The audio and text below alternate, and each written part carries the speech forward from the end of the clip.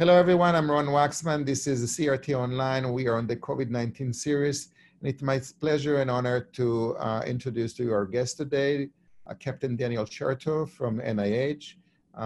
Welcome, Daniel. Thank you. Nice to be here. And you have been working on the front line, understanding the virus and therapies to the virus. And we've been curious. We've been dealing with that for over almost 4 months, and you probably have dealt with that from the beginning. So maybe you can share with us, where was the first time that you were introduced to the threat and starting to think how this virus is going to be exhibit in the real world? So, Ron, I started thinking about this pretty early on, I guess, relative to the United States experience with the virus. If you look at the epi curves in the U.S., cases really started to pick up in March of 2020. But the initial report that there was a cluster of pneumonia cases in China came to the WHO in December.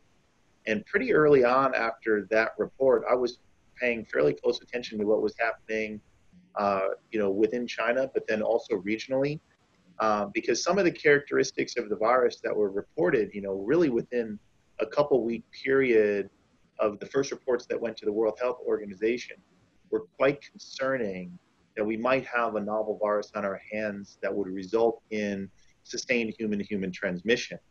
And in that setting, when you have a virus that has sustained human-to-human transmission, similar to influenza viruses, the ability for some certain public health measures to control those viruses are somewhat limited. So as soon as we understood some of those features, I had concerns about not just regional spread but global spread. And then certainly, as we know by by March, there was sustained transmission in the United States, and we've had continuous transmission in this country since then.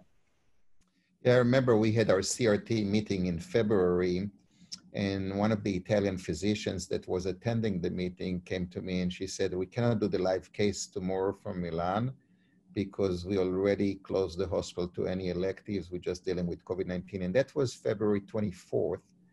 And I think we had the meeting at the Gaylord, and the 26th, there was already one individual that came to the meetings. They're not our meeting, and he was basically positive for the COVID-19.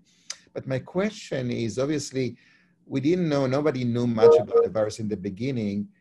When was the first time that you felt that this is not going to be a regular, I mean, it is a novel virus, as you mentioned, and that's going to cause us such a pandemic and higher mortality and everything that we've been seeing after that? So Ron, there are two things that were concerning. That I think some of the features of this virus, were beginning to show their face early on, and those features are that it's highly transmissible, and part of that, which was hinted at the beginning, but we have now a lot firmer evidence with existing data, is that part of that transmissibility relates to shedding during the early phases in either mildly symptomatic or asymptomatic individuals, which is quite problematic as it relates to the ability to identify and then control spread from those individuals. So highly transmissible was one feature that was concerning. But then in the grand scheme of things, relatively high lethality. So we do these comparisons about, case fatality rates relative to other, known respiratory viruses, both the endemic ones, but also the emerging viruses. And early on, it was apparent that the lethality of the virus was relatively high, even compared to sort of some of our seasonal viruses like influenza. And so that combination between highly transmissible and relatively high case fatality, were early warning signs. And again, as I point out, while the data that came out of China, was referent to that country, and there, perhaps, doesn't tell us what was going to happen in this country, there were early indications that the virus was highly transmissible and relatively highly lethal. And that's a bad combination. Have we seen any other cytokine storms with other SARS viruses that are not that kind of, is that something that was totally new, or it was seen before with other? So you raise an important point, which is, the broader question is, what are the contributors to lethality or pathogenesis due to SARS-CoV-2?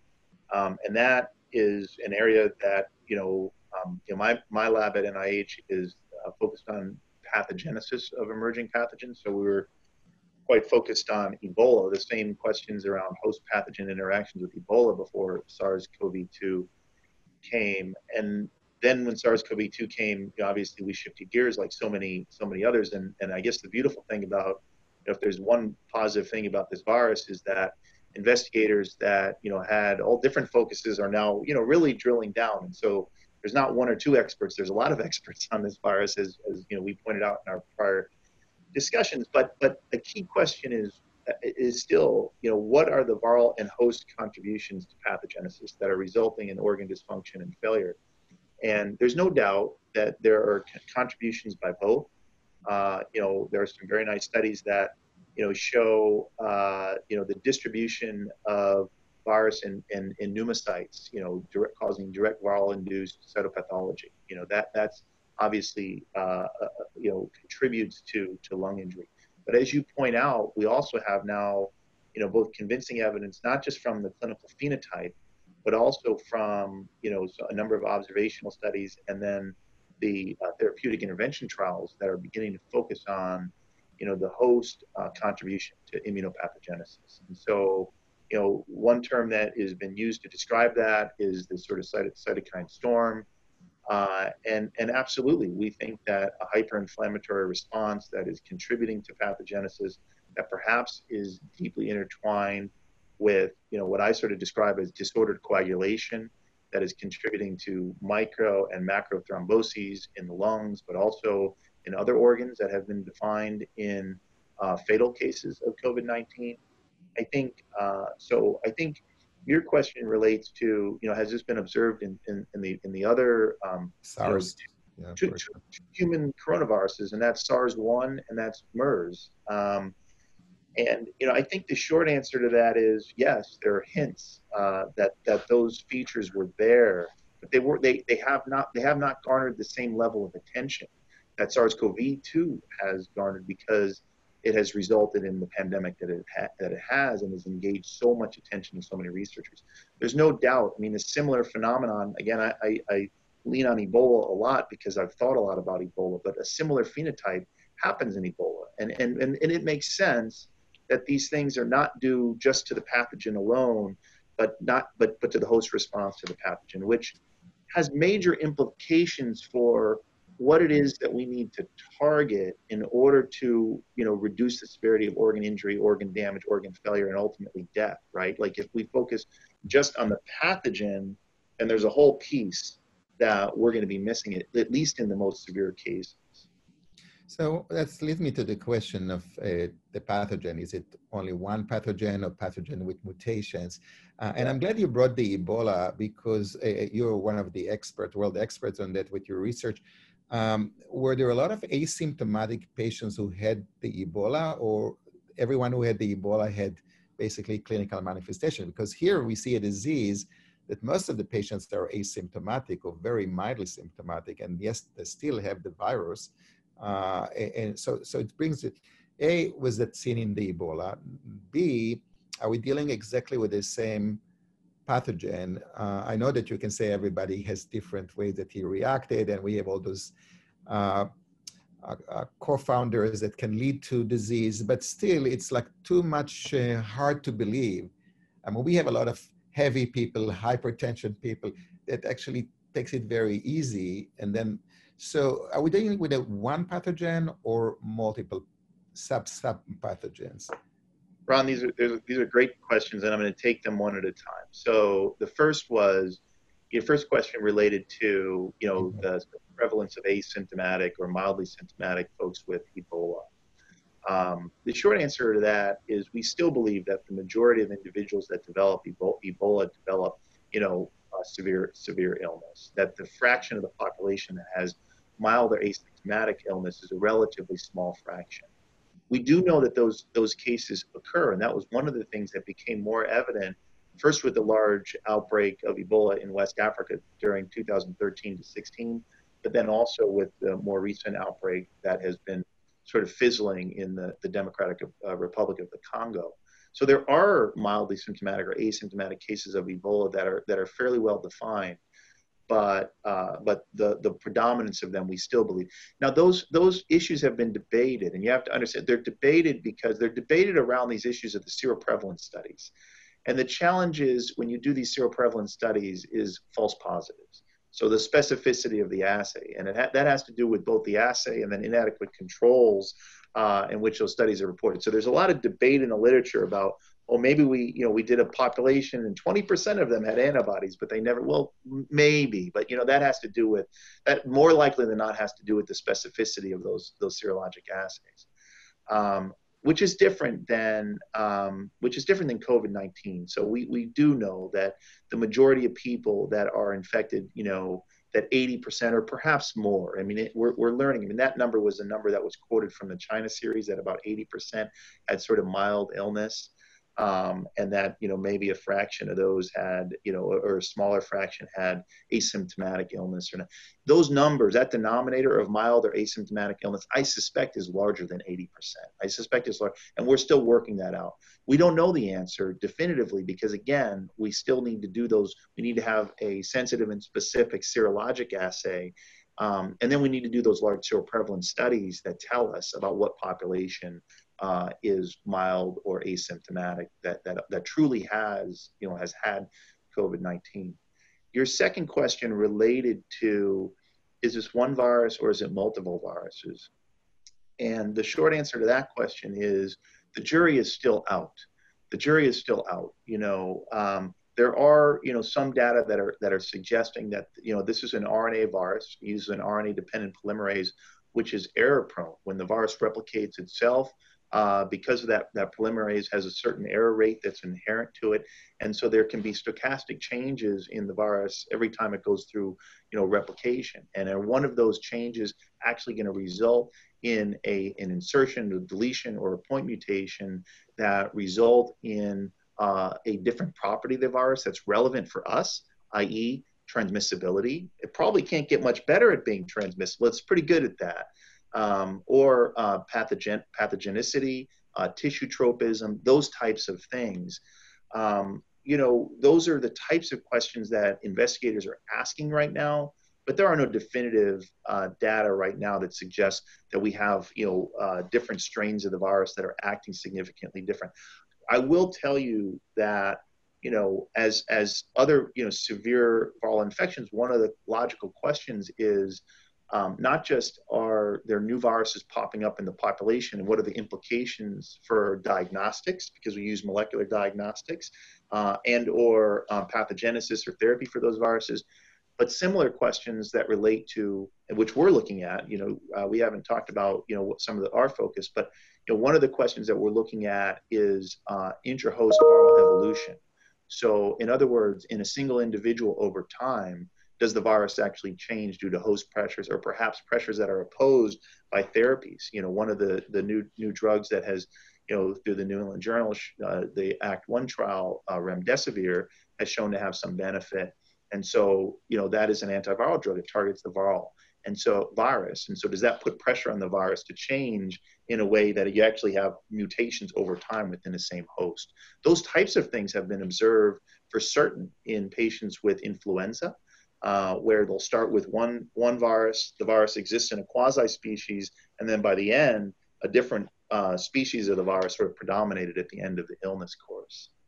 Do we have the ability to engineer the virus? I mean, we heard that the Chinese had it at some point, to be able to know exactly the sequence of the RNA. I mean, make sure that we can exactly know. So then you can take different viruses from different places in the world and see, are we dealing with the same or there is some changes in the chain? Yeah, so those types of studies can and are being done in the laboratory. We're not working on those specific studies, but the design of that experiment that you just described, really are comparative pathogenesis studies.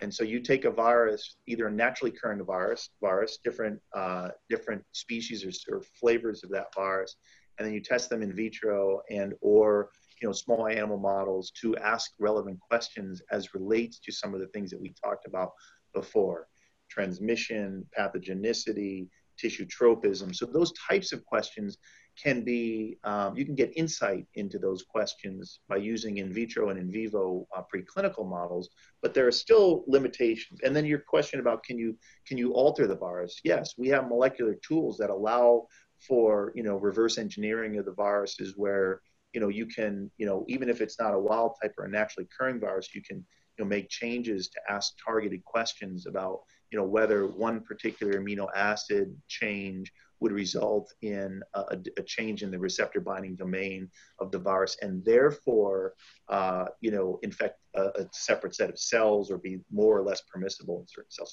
So those types of questions can be addressed and will be addressed certainly as things move forward.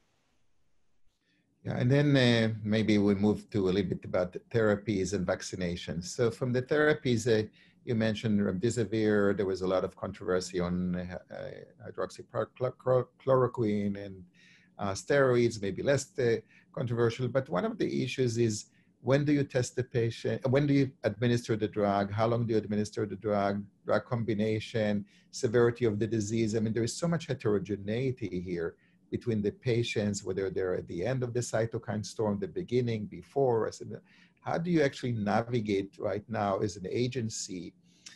You sponsor yourself several trials. You were supporting some of the trials, and most of the data come to you at the end, and you synthesize those data. I mean, how do you have the tools to really distinguish between those therapies and their efficacy? So I think you have to have a two-part strategy in the setting of a pandemic.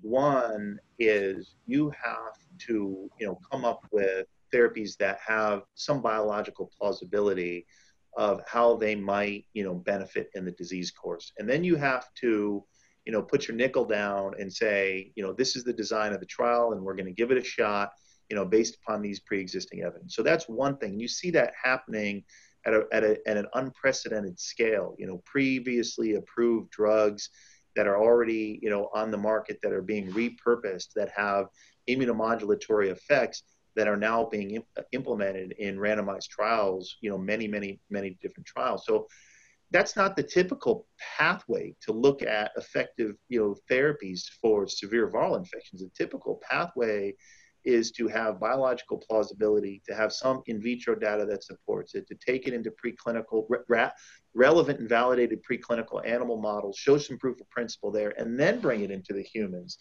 But in what we're doing, we've sort of reinvented the approach because of the urgency of the pandemic. So but your point is no less important. And in order to glean that information, I believe, and this is just my impression, is that we need to do very, very careful studies among individuals that are getting these drugs. And this is sort of, it's not unique, but it is sort of the design of our approach, which I sort of refer to as these detailed natural history studies, where you capture not just relevant clinical and physiologic data very carefully along the full time course of acute illness and into recovery, but you also have matched specimens with high fidelity collection, daily collection from the relevant compartments that you can access, and that's blood, and then ideally the upper and lower respiratory tract. And you begin to query not just the clinical and physiologic, but the molecular and immunologic responses to the host and how those change in the presence or absence of a drug. And that's not easy. And it's still sort of seeking the needle in the haystack, but it has to be a systematic approach to sort of say, did we get the right dose? Did we get the right timing? When it was administered, these are the changes in the relevant populations of cells that give us some insight, biological insight into what the mechanism of action is in the host. And then theoretically, in an iterative fashion, over time, you get closer to, yeah, we have the right drug, but you know what? We have to adjust the timing or the dose. Or I'll give you an example. Antivirals. An antiviral that is administered late in the disease course is almost certainly going to have less of an impact on relevant clinical outcomes than something that's. And so when you intervene at day 6 or day 7 of symptoms, accounting for a 5-day incubation period, probably in natural history, due to your own innate adaptive, the virus is already on the retreat. So is that the right time to intervene with an antiviral? These are sort of natural questions. So I want to actually talk about an antiviral that you're very familiar with, remdesivir. I mean, you worked on that on the Ebola, but let's focus maybe on the COVID-19. So there was a very large study. It was announced. It was published in the New England. I think it was actually stopped prematurely. I mean, you maybe want to comment why was that, because there was a question that it shows shorter duration of the time. But was there any other signal, let's say viral load, I mean, you would expect, like the one that you were suggesting, that says, well, this is not just a statistical look. There is some scientific basis. Here we give that antiviral drug, we see reduction in viral load, we see some other biomarkers that shows the virus is less active, rather than, okay, this has been shorter hospitalization by 3 days, because there was no impact on mortality. So if you want to comment why the study was stopped prematurely, and also was there any other signal beyond the 3 days to support the efficacy? Yeah. So to your first question, I participated in the study to the degree that the NIH Clinical Center was one of many sites for international trial design. So, for better or for worse, I did not sit on the decision-making board to ultimately sort of say when, I think mostly for better, when to start. When to start or when to stop. But I did participate in the care of patients that were enrolled in that trial here at the NIH Clinical Center. And I'm also, as an associate investigator on the clinical study here at NIH, I'm also working on trying to address some of the questions that you asked as it relates to, now that study's been unblinded, as it relates to in the remdesivir group versus the placebo group. Do we have a signal for a change in viral load in the relevant compartments, the upper respiratory tract, the lower respiratory tract? Is there also then a signal for altered immune response? So in other words, if there's a lower viral burden, does that actually then result in less of an inflammatory response and perhaps less of a disordered coagulation? And therefore, it's not just reducing the viral burden, but it's altering the host response. So those types of questions are ones that we're working on in a relatively small cohort of patients for the purpose of sort of proof of principle, to get out to, I would say, to sort of argue for the research approach, which is to say, yes, it's very important to design these trials in a way that we get the answer, we get the clinical outcome. Does it make a difference in mortality or not? But it's also important, which gets to some of your questions, and I would argue equally important, that if there isn't an effect, why wasn't there an effect? Or if there was an effect, what were the biological mechanisms by which that effect had benefit? And even if it doesn't change the clinical practice for this pathogen, it informs our approach for the next pathogen. It informs, how do you begin to think about these things? So this is me making an argument for really trying to better understand pathogenesis in a very detailed way by trying to closely connect, the clinical course with the molecular and immunologic features of the disease. So did you find any, or you're still working on that? You cannot disclose it right now. Still working. Yeah. It's I mean, one thing, I'll give you an example. One thing that we are working on, and we're not the only ones. There's many, individuals are, barking down similar trees. But there's a concept, there's a hypothesis that I think is pretty well validated, that this concept of immunothrombosis. So the concept behind immunothrombosis is that you have a pathogen. Your pathogen enters the body. It wants to get into places it's not supposed to be. And when that pathogen, for example, enters the lungs, the body recognizes it in a way, and it triggers an innate immune response. And that innate immune response has a cellular component and a soluble mediator component. And the innate cells are neutrophils and alveolar macrophages, as an example, and they release inflammatory mediators. Everybody talks about IL-6 and IL-1 beta and TNF-alpha, and those cause more of an inflammatory response.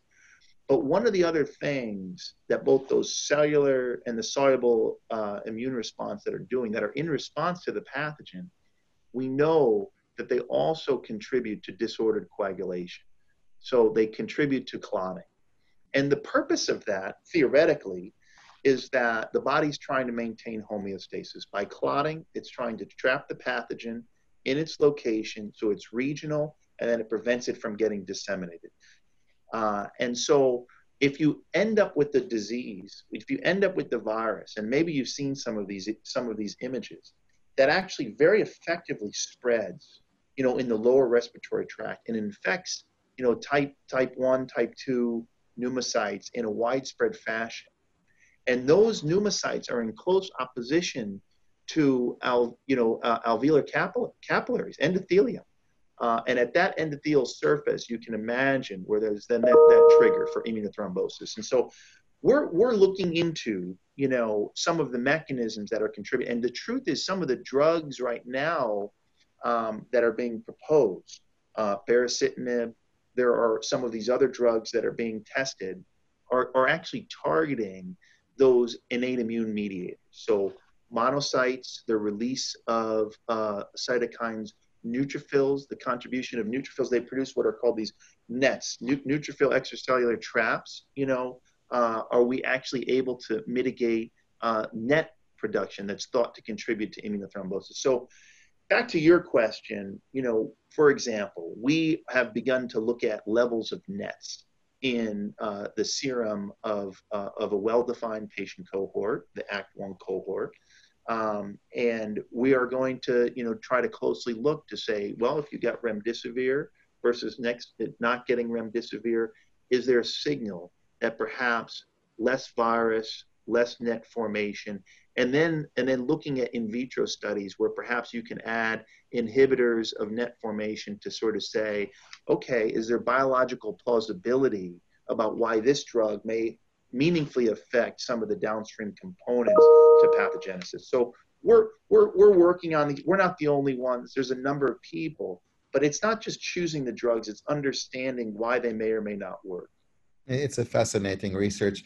I just said that so many people died, and before we have the answer, but hopefully that will give us some clues how to treat those patients in the future. I want to move a little bit to vaccination. I mean, we heard this week from Dr. Fauci that he's optimistic about getting a vaccine that will work, maybe more than one, and relatively in a short period of time. Can you share with us a little bit what insight does he have that give us to be optimistic, or give him to reason to be optimistic? Well, if Dr. Fauci's optimistic, I'm optimistic. Obviously he's working from a much more informed position than I am.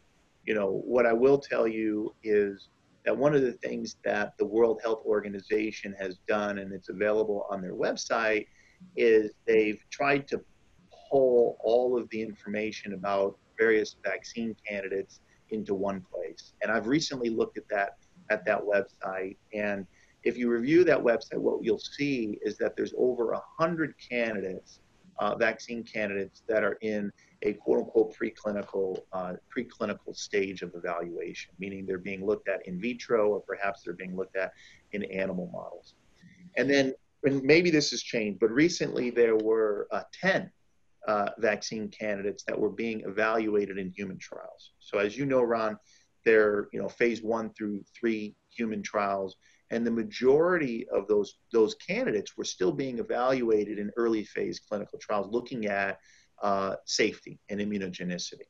And then the one vaccine candidate, which is the Oxford vaccine candidate, which is based upon chimpanzee adenovirus, a reconstructed chimpanzee adenovirus that expresses the surface glycoprotein for SARS-CoV-2, that vaccine candidate has moved into later phase 2B and 3 clinical trials in the UK. And so that's out of the gate and into phase 3 human trials. And there's other promising candidates that are moving in that direction as well. So, I don't have greater insight into, how Dr. Fauci creates his timeline, but it is encouraging that, there are vaccines that are moving into late stage trials. And as I understand it, although I don't have personal insight into this as well, you've heard it as well, that a strategy is to manufacture these vaccines even before they've shown to be efficacious in a subset of these vaccines, even before they've been shown, so that if one is proven to be efficacious and is in the process of FDA approval, that will have a little bit of lead time on manufacturing to sort of help ultimately get this into people. Yeah, what we hear from all those manufacturers that it's not that hard to make it. It's just to go through the process of phase 1, phase 2, and phase 3. And also they claim safety, which is assuring. But I just want to talk to you, maybe it's going to be more philosophical topic about the vaccination, because we do have flu every year. We vaccinate ourselves every year, and we have to do it every year. And still, despite the vaccination, we see flu. So from what you can see right now, I mean, are we married to this COVID-19 for decades despite vaccination? Or you can see any way that we can eradicate it, like polio or other viruses that we don't see them anymore? I think that one can be optimistic that there will be a vaccine platform that will work for this virus. I think that, you've heard that from public health leaders, and I think that they're coming from a place of, it's a place of informed optimism. We're not going to know until we know, right? And it's going to take some time. It's going to take some time to get those answers. The difference between the flu vaccine, which is that the biology of that virus is different than the biology of a coronavirus. The influenza virus, it is an RNA virus. It's a negative strand RNA virus versus coronavirus, which is a positive strand RNA virus. And flu also has a segmented genome. So there's 8 different segments to the flu genome. And one of those segments codes for, 2 of those segments code for proteins that sit on the surface of the influenza virus, the hemagglutinin and the neuraminidase. And the hemagglutinin, as you know, that sits on the surface of that influenza virus from year to year undergoes a mild, what they call genetic drift. And it's that drift theoretically that is causing the need for a year-to-year vaccine.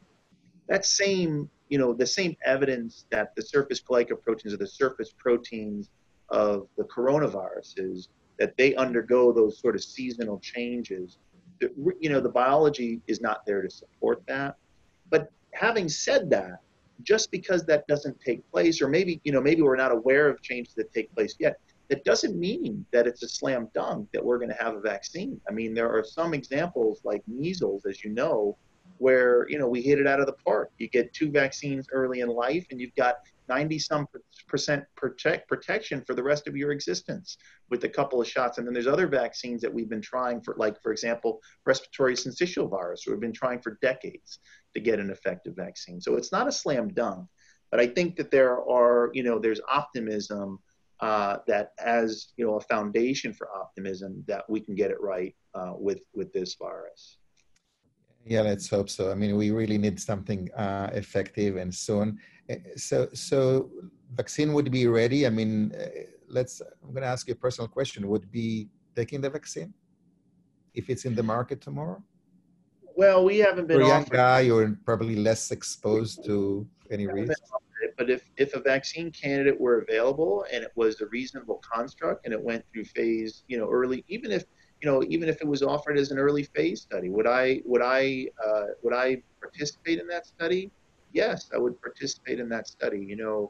On a personal note, as an example, there is a vaccine for Ebola that was also tested at the end of the outbreak in West Africa and also in the Congo.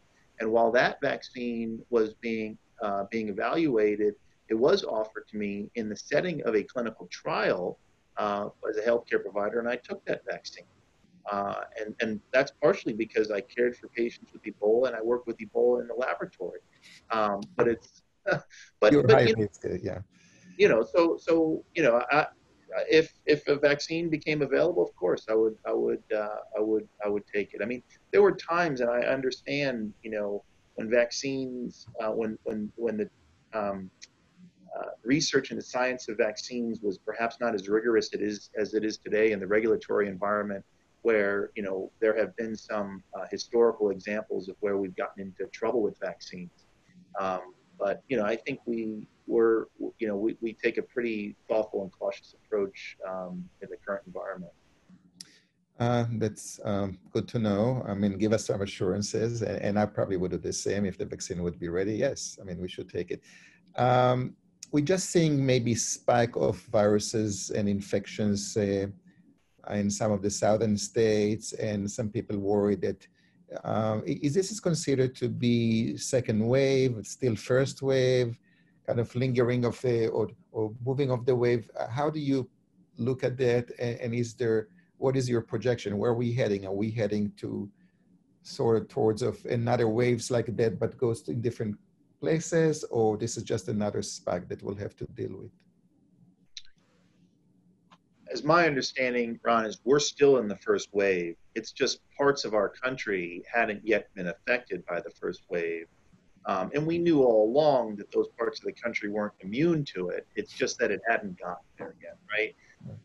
And now it's there, and it's impacting, parts of the country in a way that, earlier on the Northeast was impacted, New York and New Jersey. You see what's going on in Texas and Florida and Arizona, and increases in many other states across the country. And so, they're beginning to face the same kind of concerns and questions that this region of the country has faced earlier on, which is, enormous demands on our healthcare infrastructure, enormous demands on the inpatient hospital system, enormous demands on the ICU setting, high morbidity, high mortality. And they're beginning to express those concerns in some of these states that were not initially affected, but are being affected now. So I suspect that, behavioral patterns and social interventions in those places are going to allow for a reversing of course, and that things will settle down in the short term in those places. But we've seen over and again that if we let our guard down, as long as there remains a large portion of the population that is susceptible, that we will remain at risk for increasing spikes. And that's for certain. And I have, and I'll go on a limb a little bit, there's been a lot of debate about whether or not there will be some seasonal pattern to this virus. I'm of the mindset that in the setting of a novel virus with a highly transmissible, a large susceptible population, that of course there will be ongoing transmission. But I'm also of the mindset that transmission of the virus is affected by environmental conditions, and that environmental conditions, just by the biology of the virus, it's an enveloped RNA virus, and that envelope is susceptible to certain environmental conditions. And so in the summer months, when it's hotter or there's certain bands of humidity, sure, there will be, and people are outside, that's less favorable. It's less favorable. So I have concerns. I continue to have concerns. And you've heard this expressed by our leaders, that when the fall comes, and that rather than being outside, we're crowded more indoors, and the conditions are, cold, dry air. We know that those conditions are favorable for the transmission of enveloped respiratory viruses.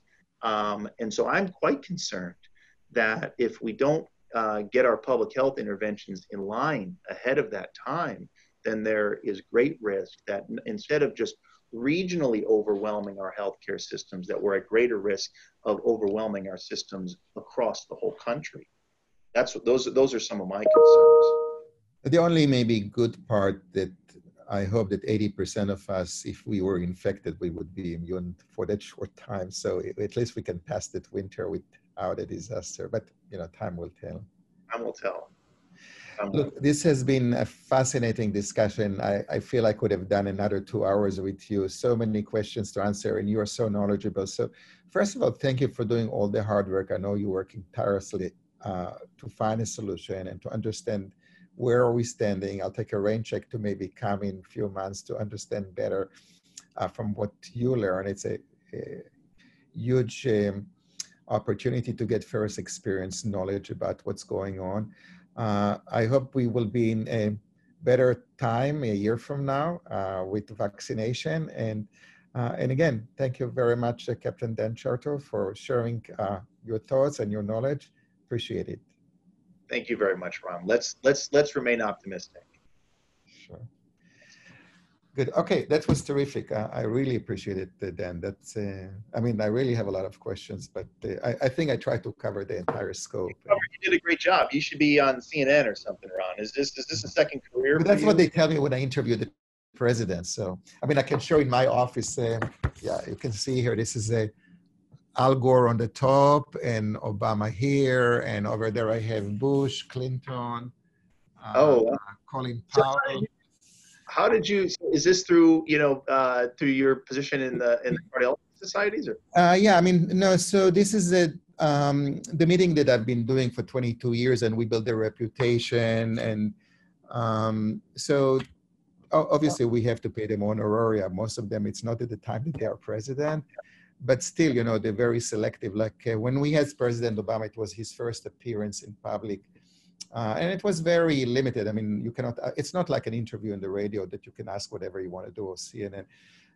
But it was a good discussion. And so that has been, I just don't have anyone to invite anymore this year other than Dr. Fauci. So he didn't say no. I can say he cannot say no because who knows what's going to happen. And who knows if you're going to have to do the meeting virtually or not. It's going to be the end of last week of February. So we'll find out. But if you'll do the meeting, I'm going to ask you to come as well to talk about the science part, because we do have a lot of scientists that coming. And again, we're trying to contribute a lot of specimens with CRISPR-Net and others to participate in studies. I mean, we have right now 3,000 patients. I know on my the electronic database that we pulled out, we're looking at all the cardiac manifestations because there is a lot of myocarditis. It goes back to the thing that you said. So I think that part is fascinating, Ron. I mean, we didn't talk about that, but do you have clinical data, and are you going to be putting that out that just even provides information on clinical rates of population? So that's relatively easier than to get the specimens. So I got already IRB approval for a HIPAA waiver. And I have the electronic database of 3,000 COVID patients. We found about 75 who presented with heart attack. And then we have also the people who had heart attack without COVID-19. And we have people who had just myocarditis. So we try to get all the clinical based on characteristics, other cytokines, all the findings together when you're putting that. So, and I'll share with you everything that we sent. We just submitted one abstract to HA, but it's not complete. So when it comes to a level of a manuscript, I can shoot you in confidence, I mean, just to see what we're getting. And if you have any specific questions on, we're checking CRP, ferritin, I mean, you name it. And we don't check IL-6 because it's all retrospective.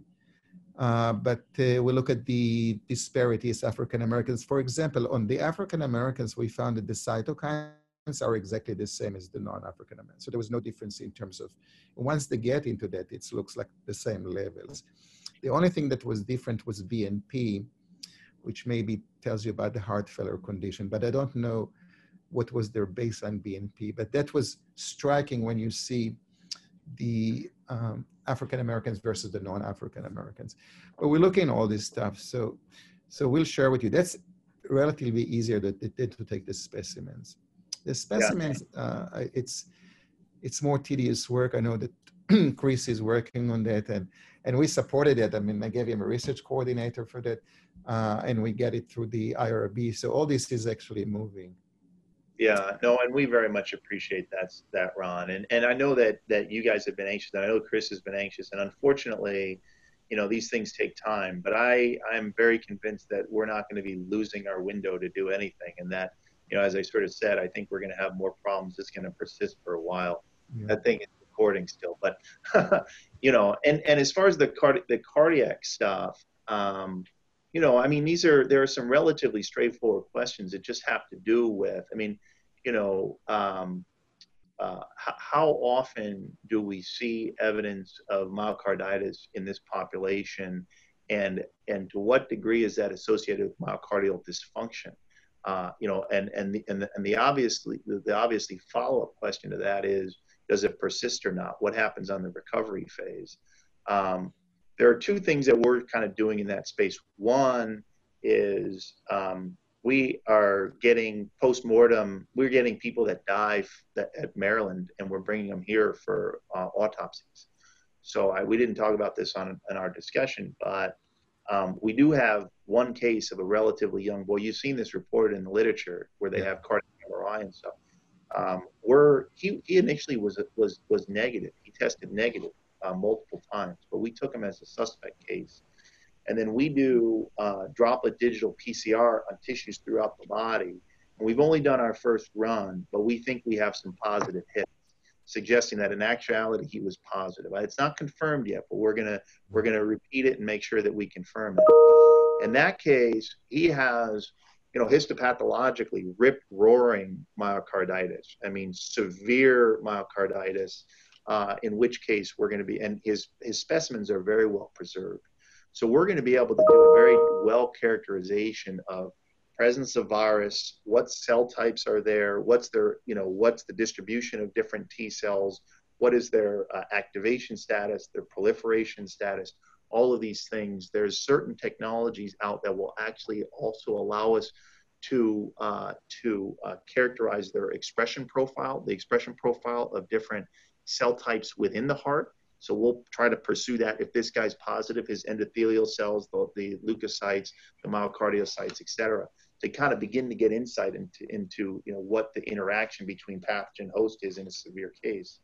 I can say I'm on call. I see a lot of myocarditis. There's at least one for every call. Now maybe they will be coming less and less, but I mean, it's almost, you can see it on the EKG. I usually say before I come to CAT the patient, I want to know what's his CRP, ferritin, to get some information, because it's going to take more to take the COVID test on him. But those markers, usually if they're positive and you see ST depression across the coroners are clean, but the myocardium is injured. And we see, so we have a series of those patients which we are collecting. I mean, again, we would look how they recover, if they ever recover from that. I'm not sure that they will recover from that. My concern is, from your perspective, it's a good thing for us that we're seeing less patients. So I talked friends in New York, they said that they don't have enough patients anymore to do the studies.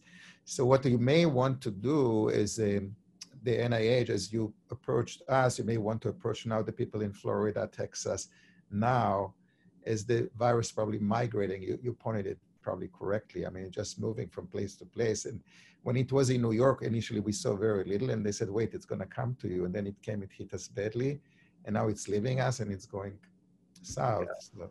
Oh, your point is well taken. I mean, I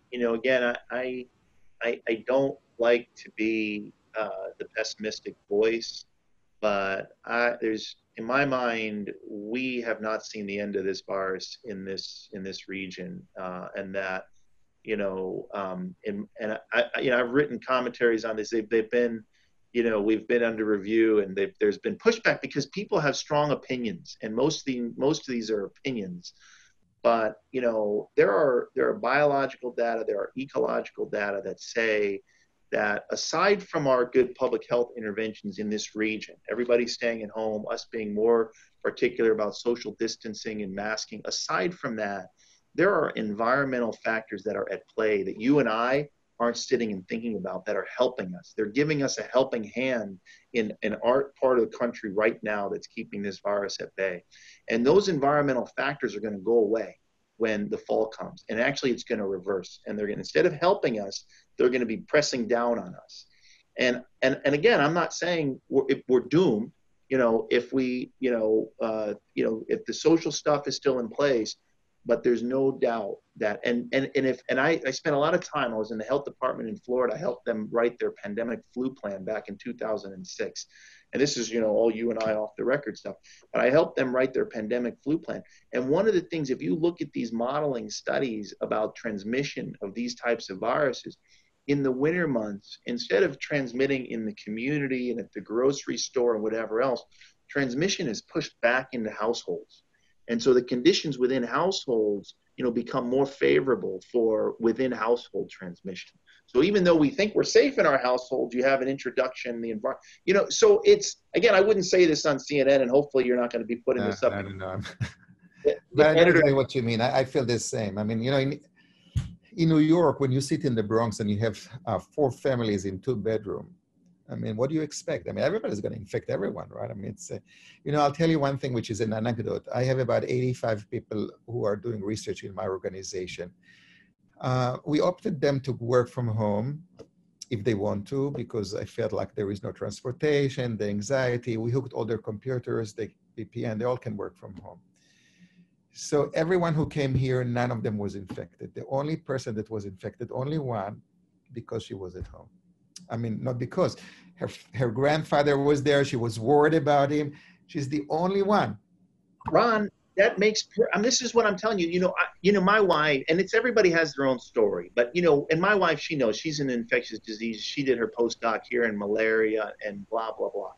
But she understands this, and she supported me going to West Africa. But at the beginning, she said, "Oh, you're working. When you come home from the hospital, should you sleep in the guest bedroom?" And I said,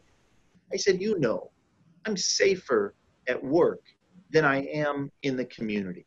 It's all about risk mitigation, and this is a predictable environment here. It's not predictable in the grocery store and elsewhere, and so people don't understand that. But I tell it to all my patients who come electively when they are feared to come here. It says, "Look, I feel safer here than in the grocery store." Exactly those words. You go to the grocery store, you better come to the hospital because this is a safer environment. And we're not going to keep you forever. We're just going to take care of you. And the way that they sanitize now everything, I mean, it's amazing. Every square foot, there's someone coming every 5 minutes and cleaning it up. So it's looks a very, very safe place to work rather than.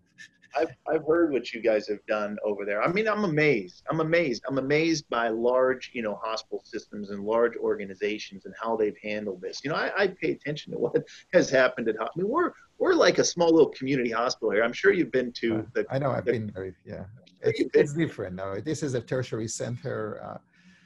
But the key, the most difficult for them is not to bring the families, and I think you can bring the family. Just test them. If you know that they're clean, bring them. They can be next to them. They're not going to get infected in the hospital. It's very hard to get infected in the hospital. Every patient who is suspicious, we immediately put all the PPEs, put him in the room. So it's, but it's fascinating. I really appreciate this. I think from all the interviews that I did in this COVID-19, maybe because it was more on the science side, it's the best, obviously. That's that wasn't true. I appreciate you saying it, Ron. Well, I felt it like that. I mean, it was very educational. And this is what the people wants to hear. I think a lot of the topics that we discussed, they really have those questions that they want to hear. So, but I really hope that I'll be able to do my meeting in the end of February. This is actually the last 3 days of February and March at the Gaylord, like we used to do, but time will tell. I mean, it's keep on Dr. Fauci. He's one more interview isn't going to hurt him. He's done a gazillion, right? Yeah, so if it's not going to be interview on the place, we'll do it virtually. I mean, a lot of the meetings now go virtually, but I think that if we keep the social distancing and face mask, it's better and safer to be outside than to be inside. I mean, it's just give you a little bit. You mix it with the rest of the air, but it all depends what the virus wants to do in the next few months, right? That part we just don't know. We'll see. Your guess is as good as mine. We're just going to stay tuned. That's why I didn't ask you that on the recording line. Good, Dan, thank you again so much. I'll keep in touch. I'll send you some stuff when we have interesting data to share with you. from our cardiology EMRs, and looking forward to work with you also. Thank you, Ron. Thank you. All the best. Bye-bye.